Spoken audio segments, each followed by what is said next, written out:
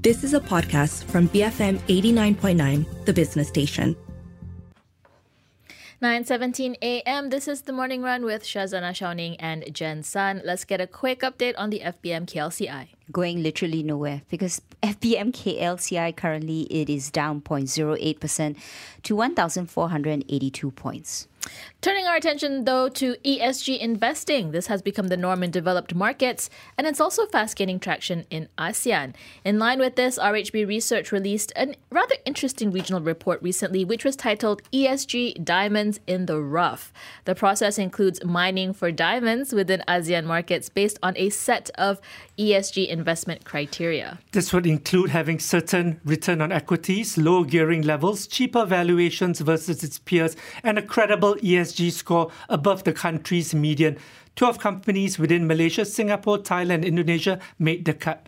Of which 4 are in Malaysia, another 4 are in Indonesia, 2 are in Thailand, and 2 are in Singapore. So what are some of these companies here and also the ASEAN region, and which ones really stand out? For insights from this report, we speak to Alexander Chia, Regional Head of Regional Equity Research at RHB Investment Bank. Alex, good morning. Thanks as always for joining us. So let's start with just getting an idea behind the concept and criteria in terms of quantitative and qualitative factors in order to be listed as an ESG diamond. Good morning. Thanks for having me on the show.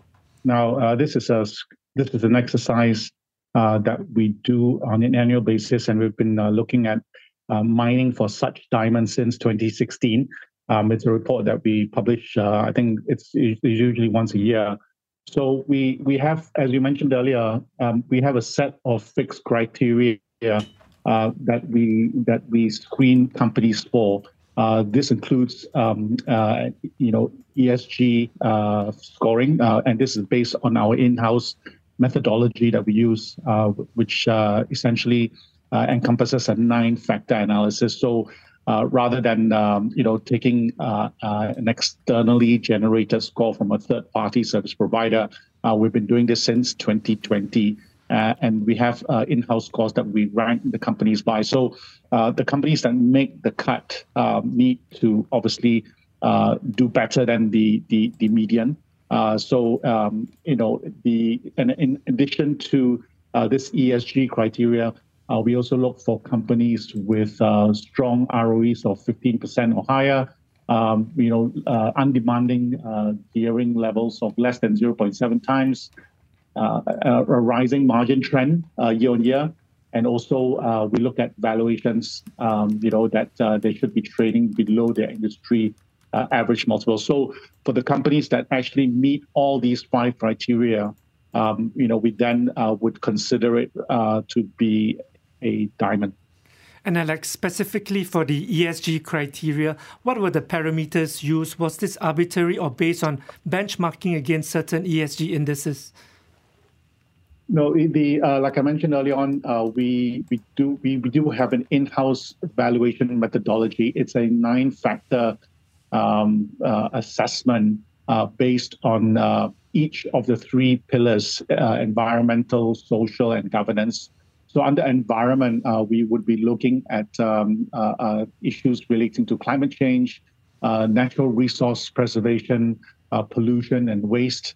Under social, we'd be looking at health and safety issues, community engagement, employee relations. And under governance, we would be considering issues like board independence, transparency and disclosure, as well as shareholder rights. And it's obviously going to be a relatively subjective exercise, but I think all kinds of ESG scoring methodologies, whether you do it yourself or whether you get it from a third-party service provider, would involve some degree of subjectivity.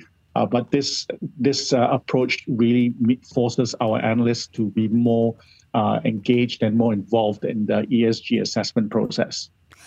Alex, the trillion-dollar question though, is there a correlation in terms of share price performance of some of these gems and their level or in terms of their ESG scores?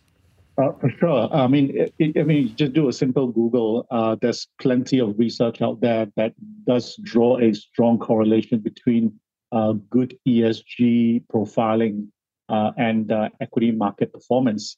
And if you do look at and the stocks that we selected over the years have actually shown a pretty good performance. So so I do think that with more and more people putting ESG up there as a key as an important investment criteria, certainly that link and correlation will continue to be evident going forward.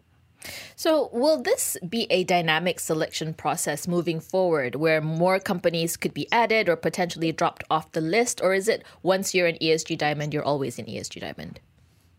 Well, I think, as in any kind of investment exercise, a stock never stays on a positive list forever. Circumstances may change. The valuations may get excessive, and so it is a relatively dynamic process, as you say. Because we screen, we need the companies to pass these 5 hurdles, right, that we just spoke about, and therefore over time, the situation for individual companies may change. So it doesn't mean that once you're a diamond, you automatically stay on the list. So it will, the names will change over time. Alex, 4 Malaysian companies made the cut: Press Metals, Sunway Construction, Time.com and Samaidin, of which only one Press Metals, a FBM30 stock. What does this say about the ESG scores and financial strength of some of our other large cap companies in Malaysia? I think it doesn't really. If you look at one of the key criteria, which is ROE of 15% or higher, that immediately rules out most of the big names like say the banks, right? Banks in Malaysia, they're struggling to do high single digit or even break into double digit kind of territory. So in that sense, this ROE hurdle does actually support or favors a focus on some of the smaller names that tend to be that tend to have a stronger niche in the industry in which they operate. Can you give us some color in terms of the other ASEAN gems? How do they compare to the Malaysian names? Well, the other names in this year's report, out of Indonesia, we have AKR, Coperindo, Arwana, Citra Mulia, as well as Telkom Indonesia. And from Thailand, we have identified Home Product Center, Land and Houses, and out of Singapore, we have Thai Bev, as well as supermarket operator Sheng Siong. So I think they all have their individual, attributes, given that they have passed the criteria that we have identified. They all have good ESG credentials. So they are attractive in their own in their own right, in their own country context. And therefore it's one thing to it's some names that we just want to focus on in that meet these screening criteria in their relative respective countries. All right. Very, very quickly, Alex, do you have buy calls on all of the 4 Malaysian ESG diamonds, and which are your top picks? Okay. For the Malaysia names, we have buy calls on Press Metal, Samaidin Group, which is a leader in the RE space, and obviously Sunway Construction, given that they don't have a strong reliance on public sector funding.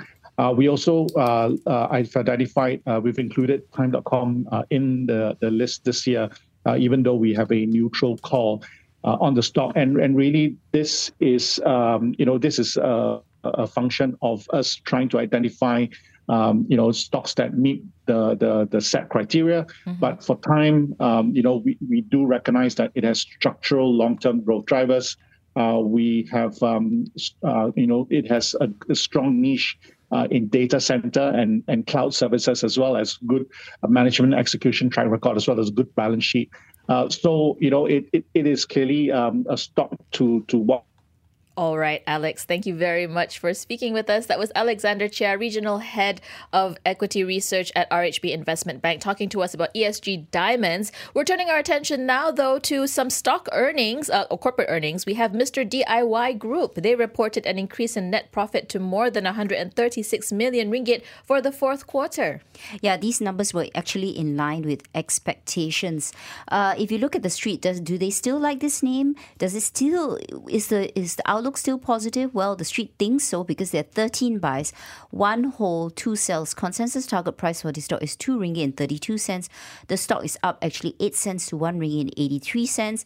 Now, in terms of the outlook, the question is how many new stores can they open? Have they got customers coming into these new stores? How do customers feel in terms of rising costs, inflationary pressure, and for themselves? Have they, Mr. DIY, have they got a steady eye on costs, especially freight costs, because a lot of the goods they use is imported in? They are seeing, I think analysts do see that there will be easing freight costs, so that's a plus for them.